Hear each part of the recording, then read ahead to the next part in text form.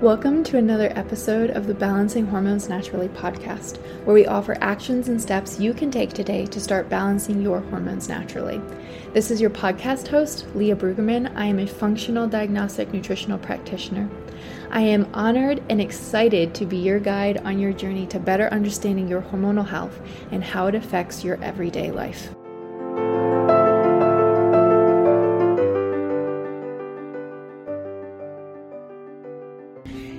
Hey ladies, welcome back to another episode. We're ready to go. We're so excited. Anyways, so I'm answering your questions today. So I emailed all of my amazing ladies on my email list and asked them, what questions do you have? What do you want me to answer for you? And we have so many of them. So I can't answer all of them because we'll be here till kingdom come, but we are going to answer as many as I can get through, okay? So, some of these I've already answered in episodes, so I am going to link the commonly asked questions to previous episodes, so you are getting those answered, okay?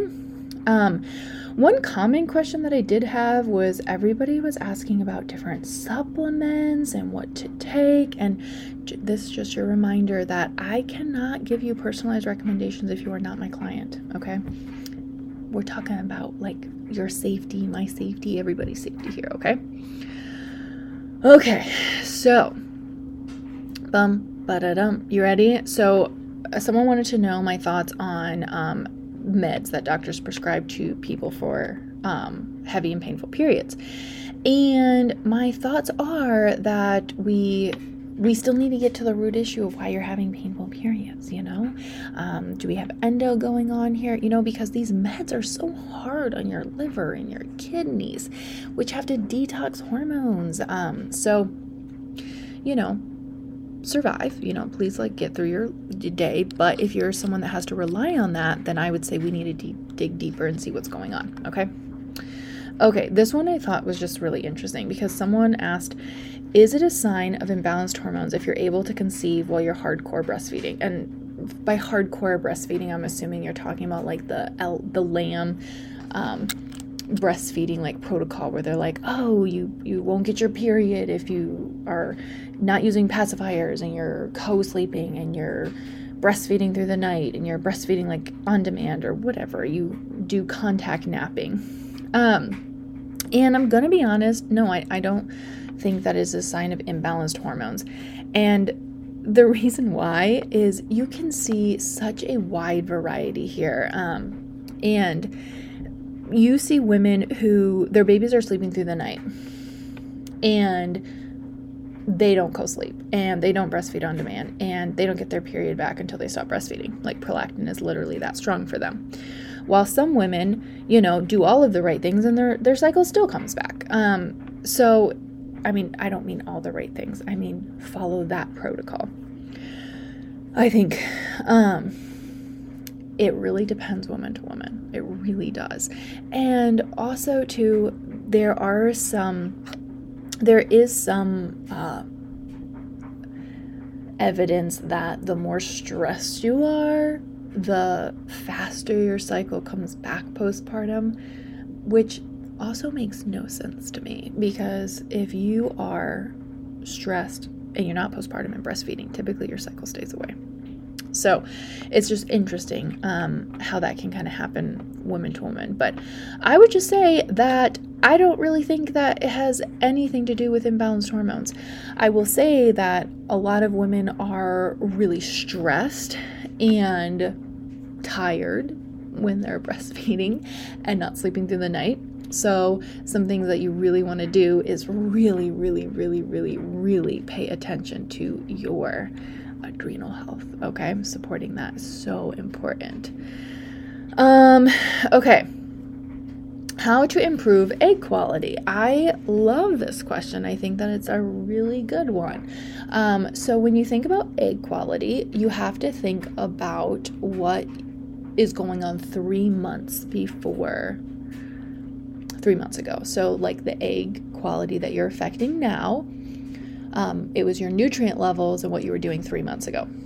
that's going to affect it because of your 90-day cycle. One thing that's really useful for egg quality is zinc. I'm not saying supplement with zinc. I'm saying like zinc foods, like oysters are really, really great. Chicken thighs are actually higher in zinc than like chicken breasts. Those are all great forms of getting zinc in through your food, but that's really helpful for egg quality. And then other things that are helpful for egg quality is actually reducing toxins in your life. So plastics, your cookware, your beauty items, your hair care. I have a whole episode on reducing toxic intake, and so I would go listen to that. But yeah, the other thing I would recommend is reading the book It Starts with the Egg. It has some wonderful studies to read there about egg quality. So I think that's really cool.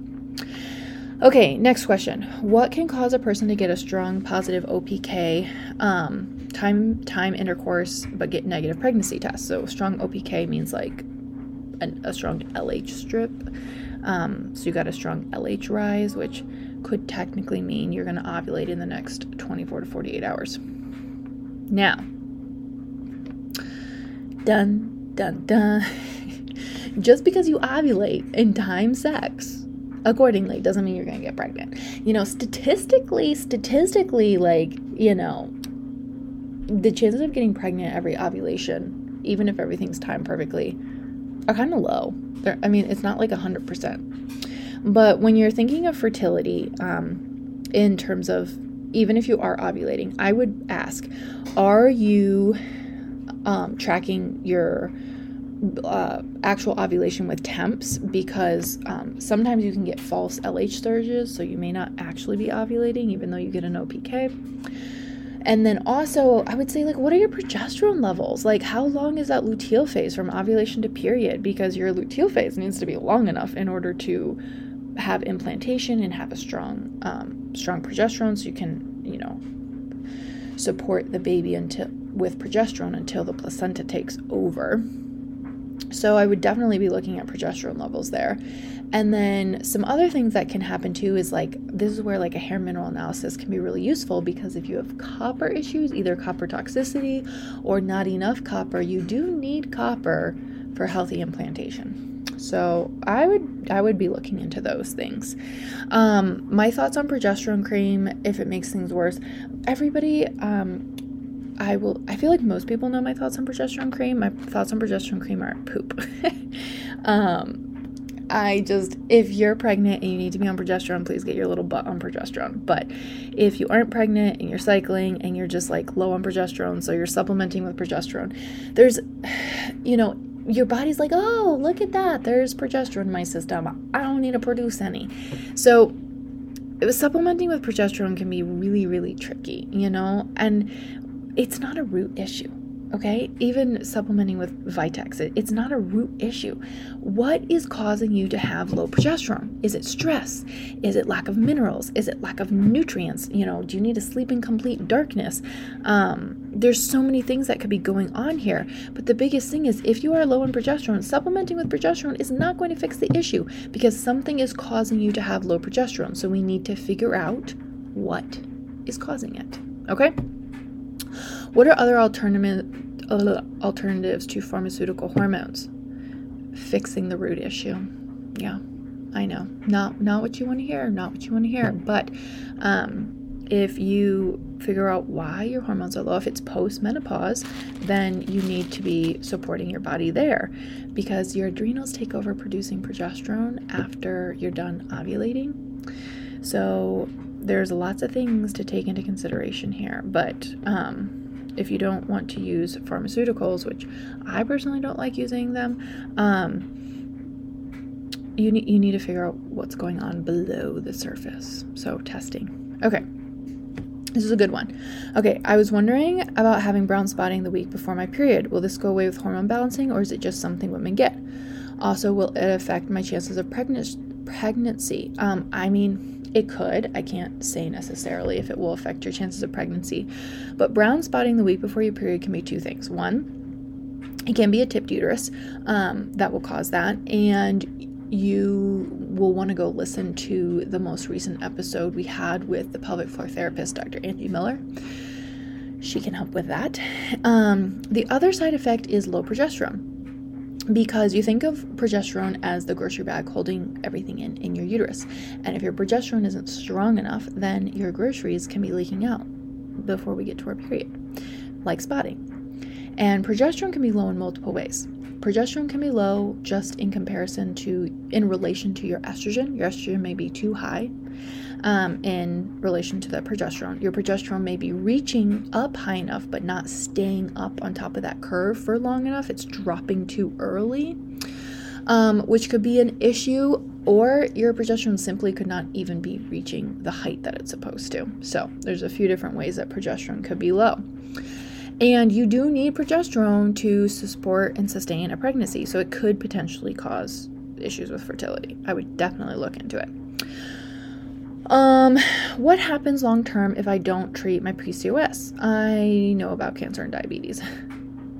I mean, I feel like cancer and diabetes those are really important things I'd want to, pay attention to, but not treating PCOS and not supporting it can also have issues with your heart as well.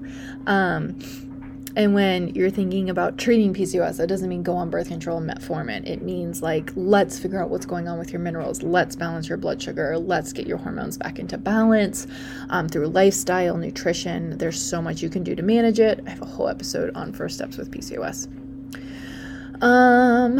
I've been reading about the low glycemic diet. Is it good? Keto? No, we don't like keto.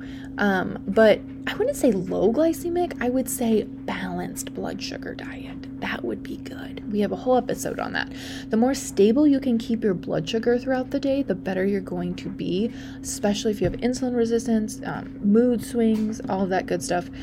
But it doesn't necessarily mean you don't eat fruit. It just means that you have to balance it out. So I would recommend that you go listen to the episode on balancing your blood sugar and the episode on the first steps to treat PCOS. Okay. Is it possible to balance your hormones if you have a copper IUD? I'm going to give you my honest opinion here. I'm going to say no. And I know everyone's like, but the copper IUD doesn't have hormones, Leah. Yeah, but copper feeds estrogen. It makes it more estrogenic. So you're going to have hormone issues indirectly. Also, I see so many women come off of the copper IUD with copper toxicity, and they have really bad anxiety and skin issues. Okay, should I continue to take a prenatal vitamin after coming off of birth control if I'm not planning on trying to conceive for at least a year and a half? If not, how long should I continue before stopping? So when you're talking about birth control, hormonal birth control depletes you of a lot of necessary vitamins and minerals and nutrients. So this is not medical advice. I'm just going to tell you that I would highly recommend getting your minerals tested and getting them replenished, because it can take a long time to get everything balanced. And I love that you're thinking about preparing your nutrient levels to get pregnant, but it's not necessarily just I'm going to do this for 3 months before I get pregnant, because you may have a lot of metals that you need to detox after coming off of birth control. And the stronger your body is, the easier it is to detox those. So that's where getting a mineral test and optimizing your minerals can be really, really helpful, because you're going to be affecting egg quality and all of that. So I would say not necessarily, my focus wouldn't necessarily be on a prenatal vitamin. It would be testing your minerals and seeing what you're depleted in individually, so that you can optimize your body for optimal fertility. Whoops, that was my phone. But also just so you can feel better, Okay.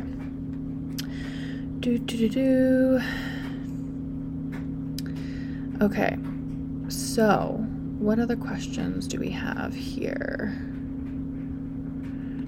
Okay, we're going to answer one more question, and that is, testosterone in women, and I'm not really sure what the question was with this, but I will say, I think a lot of times we're just like, oh, testosterone is a male hormone. Women don't have it. No, you do. It's just that you have different levels of it. And so if you're having issues with testosterone related things like maybe unwanted hair loss, unwanted hair growth, you're not ovulating, all of those things, and people are like, oh, it's because your testosterone's so high. It could be because your testosterone's high, but it also could be that your testosterone is detoxing down the wrong pathway. So you have two pathways, a beta pathway and an alpha pathway. And for a lot of women with PCOS, they may have normal testosterone levels, but it's traveling and detoxing. It's going down your alpha pathway. So it makes the little testosterone that you have extremely androgenic. So, testing there can be really important so you know how to support your body. But then also, testosterone is so good. Like, testosterone gives you drives. Testosterone helps your libido. Testosterone helps with weight loss. Testosterone helps with muscle growth and all of those kinds of things. So, yes, women have testosterone. Yes, we like testosterone, but we like it in moderation and the levels that it should be at.